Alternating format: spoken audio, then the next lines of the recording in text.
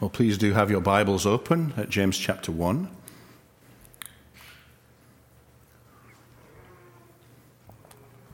Our focus this evening is on verse 12. And our title is Live Your Blessed Life Now. Sort of a parody on the prosperity gospel of living your best life now and the dangers that all that entails. So let me just read that verse to you again. Verse 12 says, "Blessed is a man who perseveres under trial. For once he has been approved, he will receive the crown of life, which the Lord has promised to those who love him." Let's pray. Almighty God, we come to you now in complete dependence. Lord, without you assisting and helping as you promise, we are wasting our time. We pray, Lord, that you will speak through your word now to us. Be glorified in all that we consider. In Jesus' name, amen.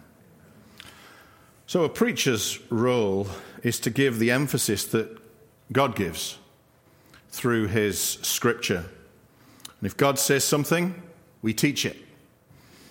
If he repeats something, if he reiterates something, and looks at something from different angles until we get it, then we should do that too. And one of those themes that is repeated and emphasized throughout Scripture is this: that there is difficulty and trial in the Christian life. It's a reality. But when we consider the suffering of believers in the light of God's sovereignty, in the light of his power and control, how do we connect the dots? How do we put all this together? How do we understand it, reconcile it? Philippians 4:4 tells us to have joy in all circumstances, even the challenging ones. Even in those places we find Scripture, you see, emphasizing God's care and compassion during those difficult times. Certainly been a natural subject to turn to during these extraordinary months where some of our assumptions and comforts have been taken away or threatened to be taken away. Perhaps we need reminding over and over that our hope is not here. Our hope is not now. And we also need reminding that God remains in control. He has all of this, whatever it is, in hand for our good and for his glory. And we can turn to numerous places in Scripture to see how our God remains in control and our God remains good. Our God is compassionate and loving towards his children. His plan is never off track. That ultimately we can trust him, even in the darkest of providences. But I want to zero in this evening on one of the purposes of such trials, such difficulties. And one of those purposes is for our good, for our blessing, for our growth in this life and the next life. So please look with me at this first chapter in this short book of James. Let me just dissect that chapter 1, verse 12 a little bit more and give you some of the meaning that we find. It says, "Blessed is a man who perseveres," or it could be translated, "or remains steadfast under trial. For once he has been approved," or stood the test, "he will receive the crown of life, which the Lord," or God, "has promised to those who love him." And the author of this book is, of course, James. He is highly likely to be the half-brother of our Lord Jesus Christ. Yet he identifies himself in that very first verse as a bondservant of God and of the Lord Jesus Christ. I've got plenty of questions for him when I get to heaven. You see, John 7:5 tells us that he didn't believe his brother during his earthly life. This is the record of Jesus teaching at the feast, and his brothers talked to him. And then John says, "For not even his brothers were believing in him." James didn't believe in Jesus at that point. And thank God then he became a believer. And ultimately a very fruitful follower. Paul records that post-resurrection appearance of Jesus in 1 Corinthians 15:7. Starting in verse 6, it says, "After that, he, Jesus, appeared to more than 500 brethren at one time, most of whom remain until now, but some have fallen asleep. Then he appeared to James, then to all the apostles." Singles him out. "And last of all, as to one untimely born, he appeared to me also." So he is the James who was one of the significant leaders in Jerusalem. You can see his influence in Acts chapter 15 and Galatians chapter 1, where he's called an apostle. And in the next chapter, a pillar of the church, according to Paul. We don't know too much about him. We do have the non-inspired record of Josephus, that Jewish historian that often helps us. And he suggests that eventually the Jewish high priest, Ananus, had him put to death by being thrown off one of the high pillars in the temple around the year 62 AD. But you see, James describes himself as a servant or a bondservant. He could have described himself as the physical brother of Jesus. So could Jude later. But you see, James understands that there's no higher honor, there's no higher position than that of serving the living God. The verse we're looking at supports that. He claims authority not being unphysically related to Jesus, but being united with him spiritually. That's so much more important. He's writing a very practical letter to the 12 tribes, the people of Israel, who are now dispersed. They're scattered in multiple places. You see that in verse 1. But by then, that phrase, you see, the 12 tribes, could well be a phrase used for all believers, God's people more broadly now, dispersed through all the ages. What's the message, though? What's the headline teaching? You see, James chapter 1 looks at the subject of trials and temptation and testing your faith and comfort in suffering. And it begins with an introduction, and then James gets straight to the root of an astonishing truth in verse 2, where he says, "Consider it all joy, my brethren, when you encounter various trials." Or nothing but joy, or consider it supreme joy, or pure joy. And then he goes on to explain all the benefits of going through trial. It produces endurance, it produces growth, it produces steadfastness. He talks of wisdom in verse 5, probably the best known verse, most quoted, that if we need it or if we lack it, we need to ask for it from a generous God in faith, not doubting. We need it, or we will be one of those people who will be impacted negatively by all the things going on around us. So I ask, are you wise? Or are you up and down? Tossed around, double-minded, unstable? James doesn't hold back, does he? Not many pleasantries at the start of his letter. No sandwich technique going on here. Saying something nice and complimentary, and then what you really want to say, followed by something nice and complimentary. It's not happening here. And then we come to our verse, to pause, to drink in the meaning, to apply to your heart and life, and to worship and praise the Lord to whom it refers. And as we progress, I want you to notice that the barest details of grammar, we're not going too deep. But when we look at our English language, we don't quite catch everything that we should, that was in the original.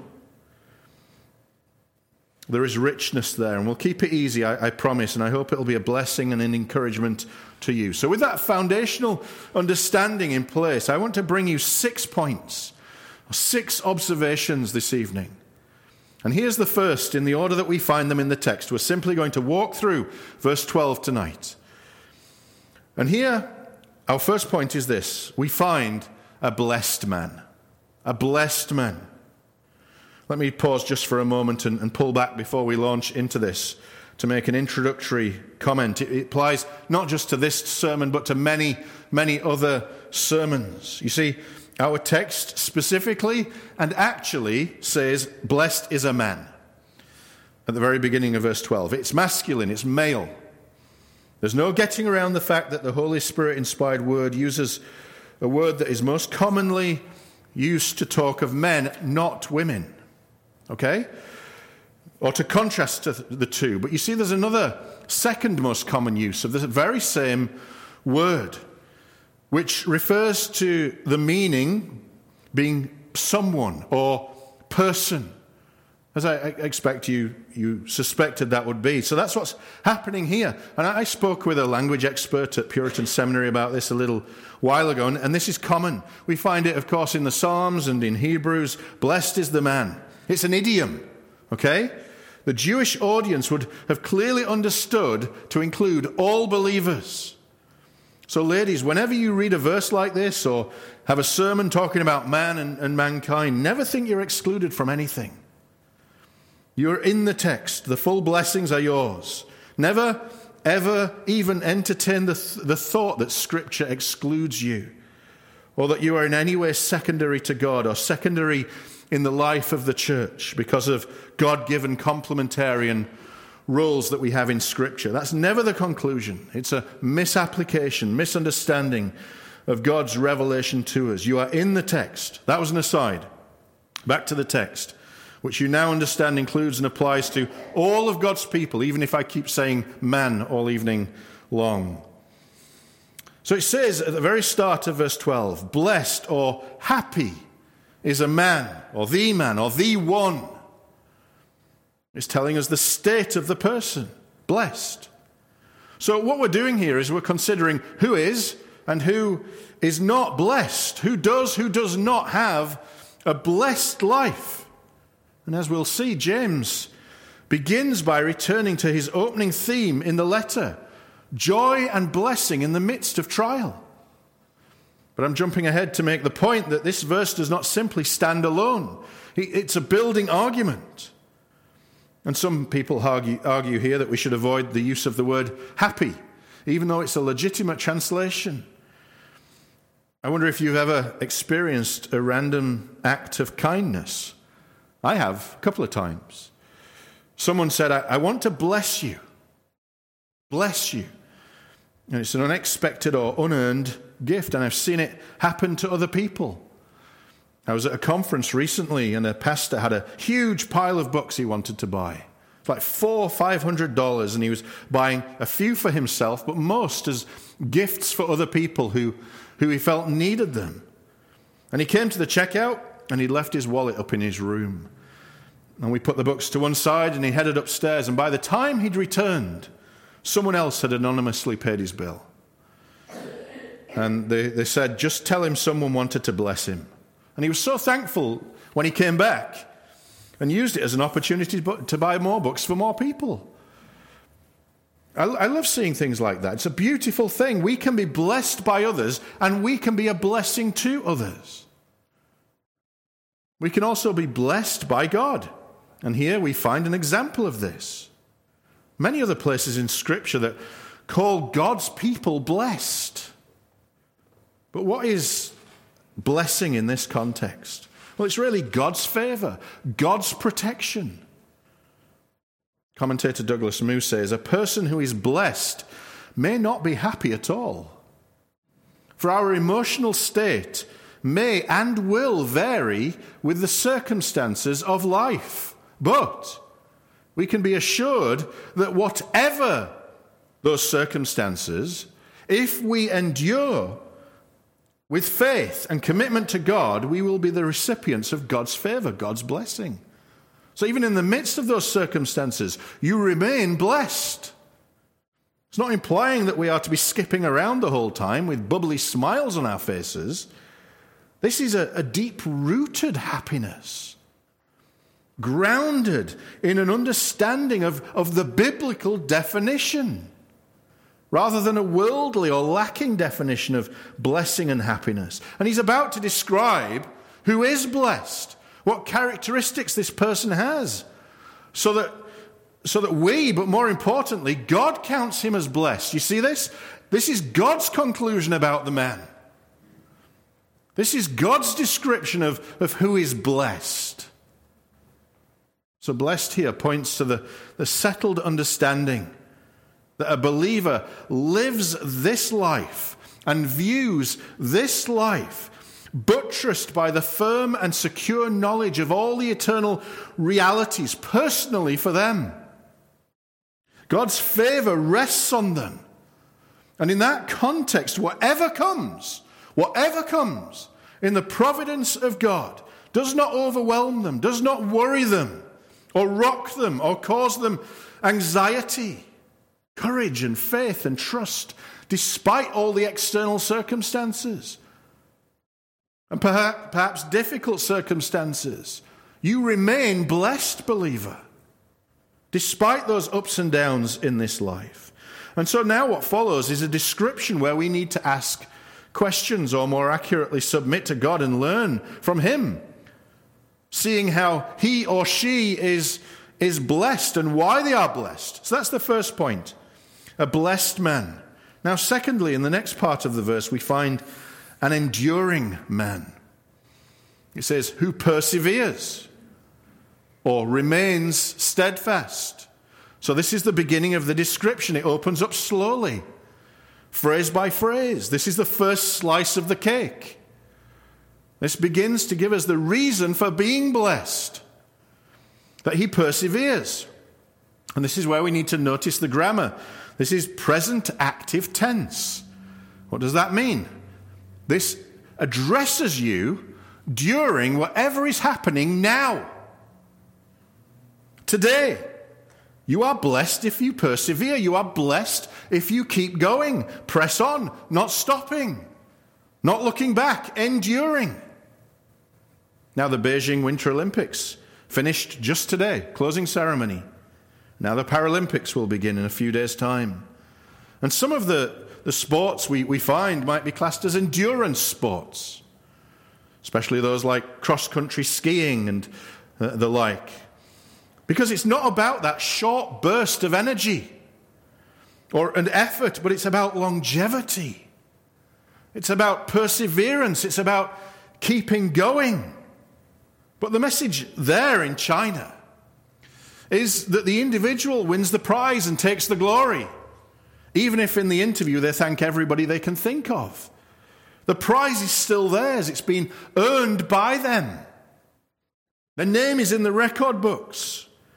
And we're going to see in a few moments, though, that there are countless gold medals available for God's people. Not just one winner. And we're going to see that the glory of winning that prize does not go to the individual to whom it's given.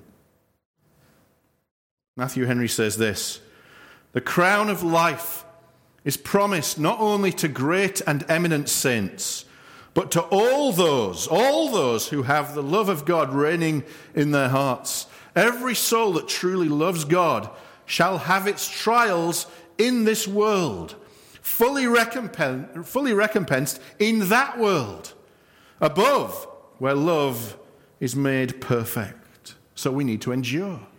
This is the enduring man who is blessed. And now we find the next part of our verse, a tested man.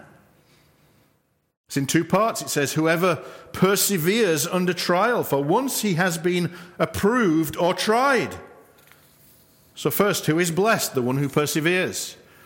But what does he persevere in? We see that it talks of the one who remains steadfast under trial, or that endures temptation. The enduring of temptation, not falling into it, is a cause of joy, of course.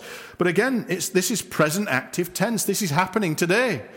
This is happening in the life of those people that James is addressing.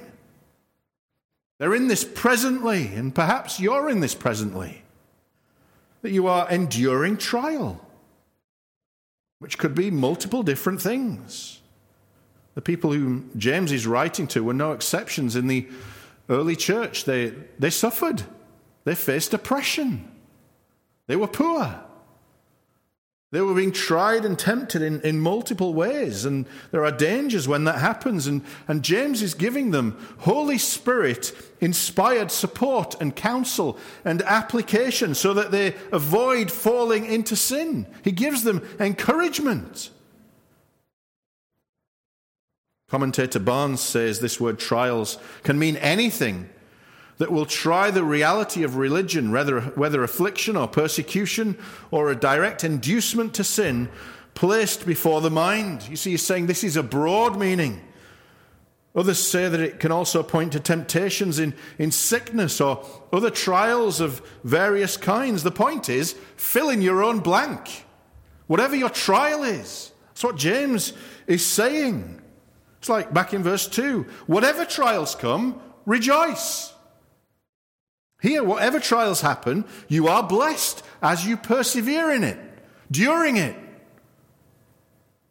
There is blessing if you bear the trial and avoid the sin, avoid the grumbling and murmuring. Douglas Moo again says, James's wording suggests that he is not thinking of any particular trial, but the nature or essence of trial. It's a general lesson. Who perseveres under trial. He doesn't stop there. There's an important switch in grammar here. It moves from present tense to aorist tense. Looking backwards, for once he has been approved or tried. This is now looking at a past action that may or may not yet be complete. It could have the sense, because having stood the test, even though the test is still ongoing. You've been through a lot of it, you see. So even if you're still in the middle of the trial, and it hasn't yet reached a conclusion or a satisfactory ending, you have endured so far. Praise God, you are blessed. You are victorious so far. Much more may still be to come. You may not see the end, but you have persevered through so far.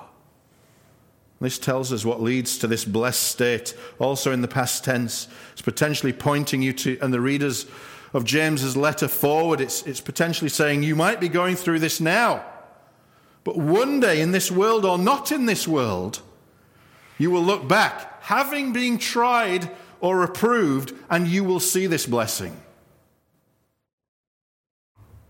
Trumolo rightly says, trials rightly borne bring joy. Matthew Henry said, it is implied that troubles and afflictions may be the lot of the best Christians, even of those who have the most reason to think and hope well of themselves. Such as have a title to the greatest joy may yet endure very grievous afflictions. There is blessing in the growing process. There's blessing in sanctification, in being refined in the furnace of affliction. In enduring through hardship, blessing comes through affliction. If your life is consumed with avoiding affliction, you're missing out on blessing. Matthew Henry says this, a blessing may arise from them, and we may be blessed in them. They are so far from taking away a good man's felicity that they really increase it. Sufferings and temptations are the way to eternal blessedness. Now, we don't go around poking bees' nests, do we? No, this is presented as a reality. If you follow Christ fully, you should expect trial and temptation. And when you do encounter that, persevere, grow, you are blessed. A blessed man, an enduring man, a tested man. And fourthly, we see more of the result or more of the promise of the hope. We find a crowned man. It says, he will receive the crown of life. This man we have had described to us, this blessed, enduring, tested man will receive the crown of life. It's an intriguing label. You notice the tense here before we move on. It says, will receive. It's actually just one word. It's future tense with certainty. Pointing forward to something ahead. There is blessing now. The man is blessed now in many ways while here on earth, of course, going through difficulty, knowing the goodness and blessing and favor of God. We can enjoy that now. But the emphasis is beyond this life, predominantly to the joy there, the blessing there ahead. Our inheritance there. There is more to come. You are blessed now in the trial, but be assured, you will be further blessed. Deeper, richer blessing is to follow. Greater, ultimate blessing ahead when you look back on all this and say, James, you were right. Seriously, go and find him. 200 years from now, tell him you were right, James. He's talking to them today, you see, in the middle of it, saying you're blessed today, but more is to come. He points to an unfading crown. There's a contrast here with the fleeting and fading of the flowers and the grass in verse 10. But we read of crowns elsewhere, of course. 1 Peter 5:4, and when the chief shepherd appears, you will receive the unfading crown of glory. Revelation 2:10, do not fear what you are about to suffer. Behold, the devil is about to cast some of you into prison, so that you will be tested, and you will have tribulation for 10 days. Be faithful until death, and I will give you the crown of life. We need to be faithful even to the point of losing our own lives. This is the glorious reward that we can look up and forward to as we endure these trials. Now, to you and I, when we hear the word crown, we see the crown jewels in the Tower of London. But the image that was likely in their minds at the time was more of a wreath that would go on the head of an athlete. It's 1 Corinthians 9:25 that talks of that athlete winning the crown that won't endure. And then he compares it to the crown that lasts forever. Thinking again about those Olympics. It's an endless rotation, really. Every 4 years. Winners come, winners go. People seeking to make it to the top. And then many can be set for life, even if their abilities fade. But people in the world today, you see, are seeking multiple types of crowns in the wrong places. The world doesn't think that we're happy. The world doesn't think that we're blessed. From their perspective, they think we're missing out on life. They can't see what we see. They think we're wasting our time this evening, wasting our money. The Super Bowl happened just last weekend. The winners were crowned. Possibly the pinnacle of their career, or even their lives. But it's not just sport, of course it isn't. There's multiple avenues of achievement. Celebrated billionaires Richard Branson and Jeff Bezos reaching out into space recently. They're all presented as having the worldly crown of life, which is a dream for normal people, not really obtainable. Maybe a few in Michigan will hit the standard. I don't know, Floyd Mayweather, Gerald R. Ford. Maybe you can name others. Now, I'm not belittling their achievements, but it's very common and appropriate for preachers to compare the world's achievements with what really matters, with what really lasts into eternity. Many worldly crowns are not achievable or realistic for the average Joe or Josephine. But you see, the normal stance of the world is to look at success in the wrong way. They're blinded. The measure that they have is set by fallible humanity, by the sinful, selfish world standards with little or no regard for God or eternity. Look at these sad examples of Caesar and Herod and multiple other leaders in Scripture. Desperate endings, having been right on the top. Imagine if you led a life where you graduated from Harvard with the highest honors and caught the touchdown in the Super Bowl and hit the Grand Slam home run in the deciding game in the World Series and discovered the cure for cancer and achieved world peace. And you can add anything else you want to that list.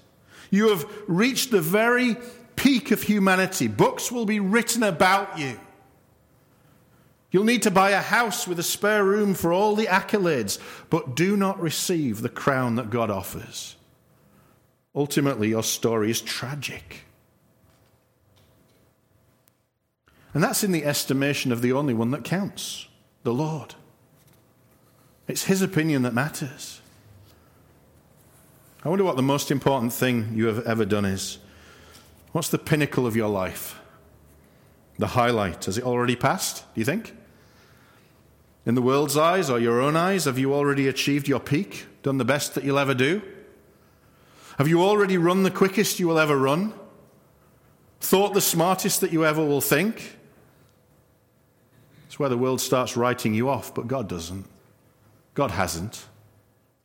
God won't.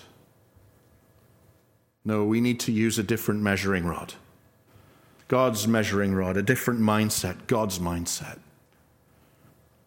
The Christians James is writing to may be poor in the world's eyes, but they're the super rich in the heavenly kingdom.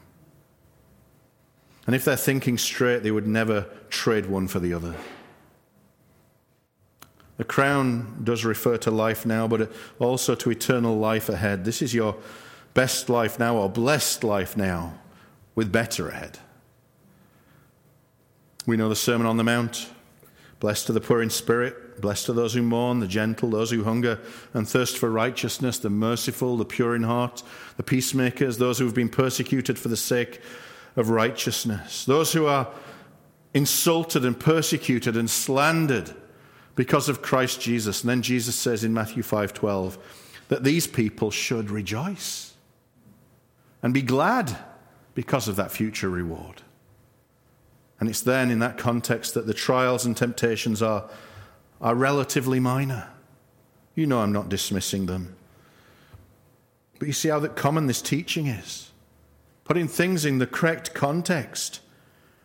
Jesus and Paul and James and others emphasize this. Thomas Watson said, "In this blessed inheritance, there is nothing but glory.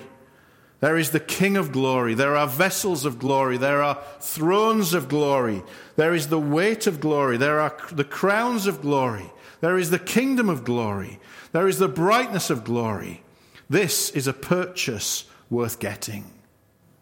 Knowing Christ and having that crown ahead is worth anything.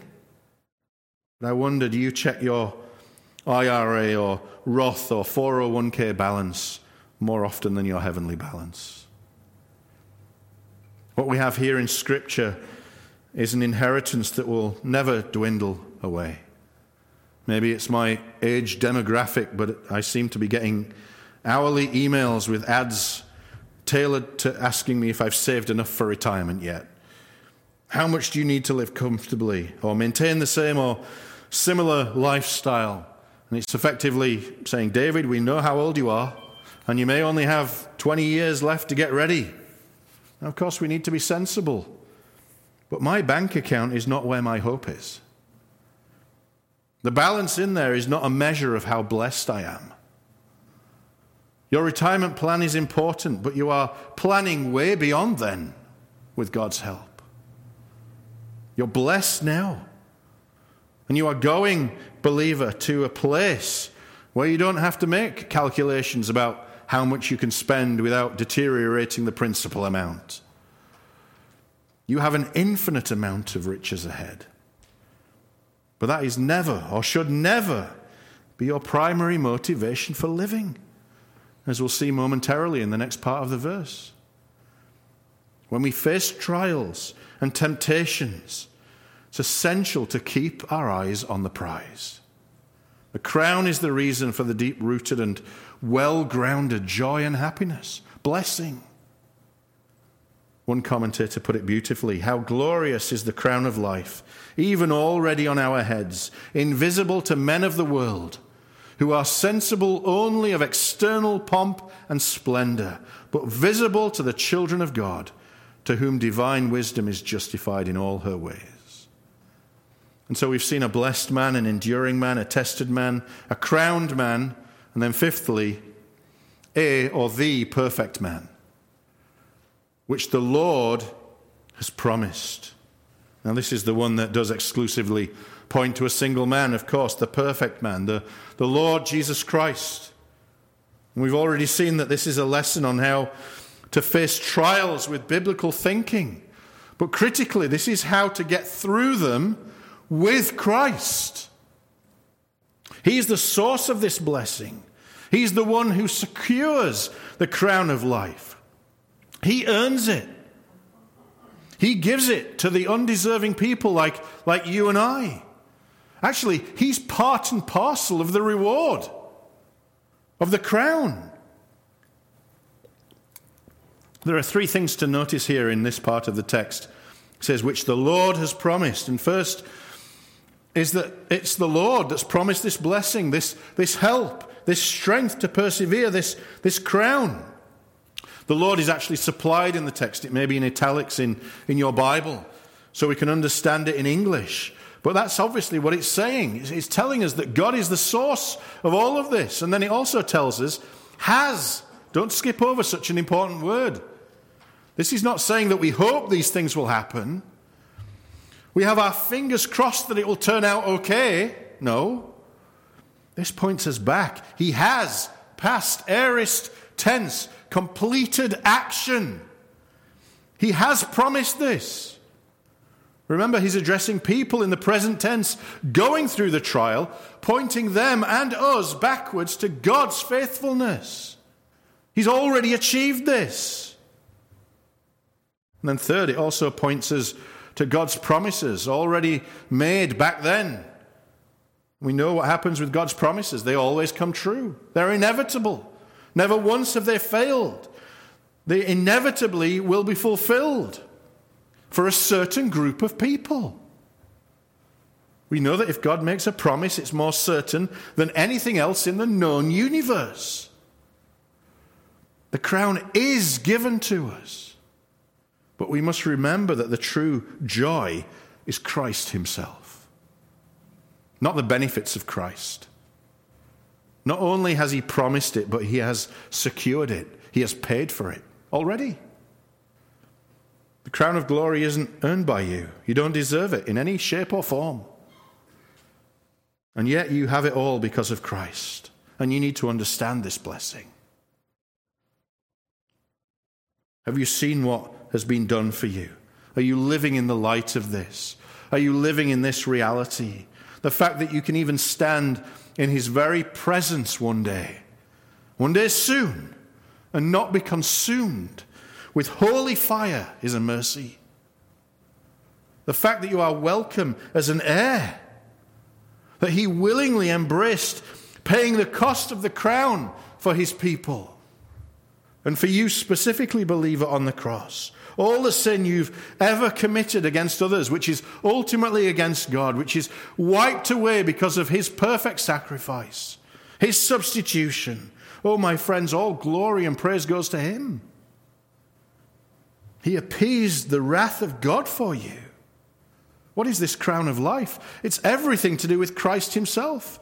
Without Christ, there's no crown.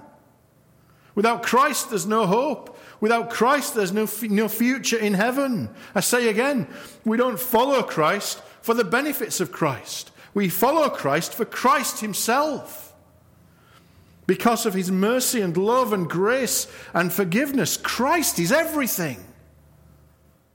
This is our crown of life because of the Prince of Life. The prize of Christ is for all eternity. And when we walk through the gates of heaven, we will be in his very presence. We'll share his inheritance. We'll gaze on him. We'll be able to look at the wounds that he bore for us. We'll be able to sing his praises forevermore. The crown means nothing without the one who earns that crown for you. Without the one who places that crown on your head. Without the one who has the keys of death and hell. Do you love the Savior? Is he your Lord? Is he your Redeemer? Do you worship him? Do you long to be with him? Do you long to please him? Do you long to be more like him? Oh, my friend, heaven is not made in your imagination. Heaven is the very presence of God himself. When Christ walked this earth in humility, he was here temporarily, and then sending his Spirit to help and to guide us. Oh, of course, we have union with Christ now, but with more and deeper to come. Unbroken union with Christ. That's the crown. That's heaven. There is joy and hope at the end of trial and temptation Believer, persevere.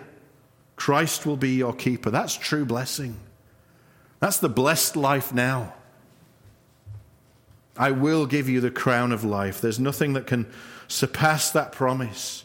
It includes the richest and most blessed life now and all the promises and fullness of heaven and the capstone of Christ himself. It's a promise that surpasses any fleeting worldly crown you can ever dream up. A blessed man, an enduring man, a tested man, a crowned man, a perfect man, and sixthly and finally, a loving man. A loving man. It says, to those who love him. This is the qualification. This is who the promise applies to. This is an exclusive group. And the question this Lord's Day is, if you are in this group, do you love him? Do you love Christ? Again, the original language tells us something interesting. The word love is present active participle. It's an action in the present and the future. Do you love Jesus today? Those who truly do will love him forever. It will only get deeper and richer in time and eternity. There are many who endure and persevere in the world today in all sorts of ways, amazing stories, many inspiring endurance challenges and heroism and all those kind of things. Many who persevere, many who go through trials, and it might build character. But you see, this is an exclusive promise only for the authentic believer going through these trials, persevering, enduring. But it's the authentic believer who loves God. There's the evidence. That is the one who will be given the crown. That is the blessed man, the one who loves God. Paul talks of this group again in 2 Timothy 4:8. I have fought the good fight. I have finished the course. I have kept the faith. In the future there is laid up for me the crown of righteousness, which the Lord, the righteous judge, will award to me on that day. And not only to me, listen, but also to all who have loved his appearing. You love Jesus Christ. That's the deciding factor here. Is it evident in your life? And therefore, are you truly blessed? You see, this is the love for Christ that produces such perseverance and endurance. But it's also Christ who's with us in that. Christ who works in and through us to endure and persevere in trials and through trials. Because of Christ, you're not left alone. The prize is something only someone who loves Christ would want. I ask again, do you genuinely love Christ? Is this promise right here, is it yours? If so, you are eternally blessed beyond measure. If not, go to your knees to the only one who can remedy the situation, the only one who can give you the crown, the only one who can offer mercy and grace. You see the pattern here of us loving the Lord and a trial coming that brings with it testing, which leads to endurance, and therefore onto maturity and growth to complete faith that doesn't lack, and then divine approval and reward that none of us deserve. That's the model. That makes the roots go deep. That stops the wavering because your faith has been tested and hardened in a positive sense. A blessed man, an enduring man, a tested man, a crowned man, a perfect man, and a loving man. Some see James 1:12 as a kind of summary of the themes of trial and temptation from all that we've seen earlier in the chapter, drawing it all together to bring out a principle. Others see a new motivation in verse 12 for enduring. You see, earlier in the chapter, the motivation is the perfecting of our character, is growth. But you see, here it adds something extra. It gives us that future reward as well. There's a difference. But it can, of course, be both. Christian life does come as a package deal. There's continuity in those two themes. Yeah, of course, I want to grow now, and there is a perfecting and a maturing now. But that's not divorced from the future hope that I have either. It culminates in the future reality where we will be with Christ beyond all the trials. with Christ because of Christ. We share in his glory as co-heirs. But it was all him to save us, all him walking with us through this life. This passage speaks of the power of faith and of love towards God and how that helps in trial and temptation. True joy, true blessing are found exclusively in Christ. Thomas Brooks, it's him who says that afflictions are but as a dark entry into the Father's house. You know, 2 Corinthians 4, that these temporary afflictions give way to an eternal weight of glory. I give the last word this evening to Matthew Henry. As an encouragement, he said this: to be approved of God is the great aim of a Christian in all his trials. And it will be his blessedness at last when he shall receive the crown of life. The tried Christian shall be a crowned one, and the crown he shall wear will be a crown of life. It will be life and bliss to him and will last forever. We only bear the cross for a while, but we shall wear the crown to eternity. May God bless you as you reflect on these amazing and practical truths that are neither abstract or theoretical. They are real, believer. They can be and must be applied to your life and impact your thoughts and actions. You are not alone in trial. There is purpose. There is strength for today and bright hope for tomorrow. You are never without hope if you are a Christian. Your best days are always ahead of you. Your blessed life is now, and it will only get better. All praise and glory for that goes to our Lord Jesus Christ. Strive for the crown, brothers and sisters. Let's pray. Heavenly Father, we thank you for the encouragement of your word to us this evening. We thank you for the hope ahead that we have, if indeed we are yours, if we love you. Oh God, we go through difficult times, and we pray that we would not misuse them, but that we would use them as you intend, as an opportunity for growth and maturity and blessing. In the middle of it, and as we reflect back on your faithfulness through it. Lord, we come to you for any here this evening who do not know you, who are not living a life of blessing because they do not love you. We pray, Lord, that even this evening you will show them their sin before you, O holy God, and that they will flee to the Savior, the only Savior, the Lord Jesus Christ, and there find mercy and grace that many of us have already found. Would you be glorified in saving a sinner or many sinners this evening? Oh God, save them, we pray, and be with us now in Jesus' name. Amen.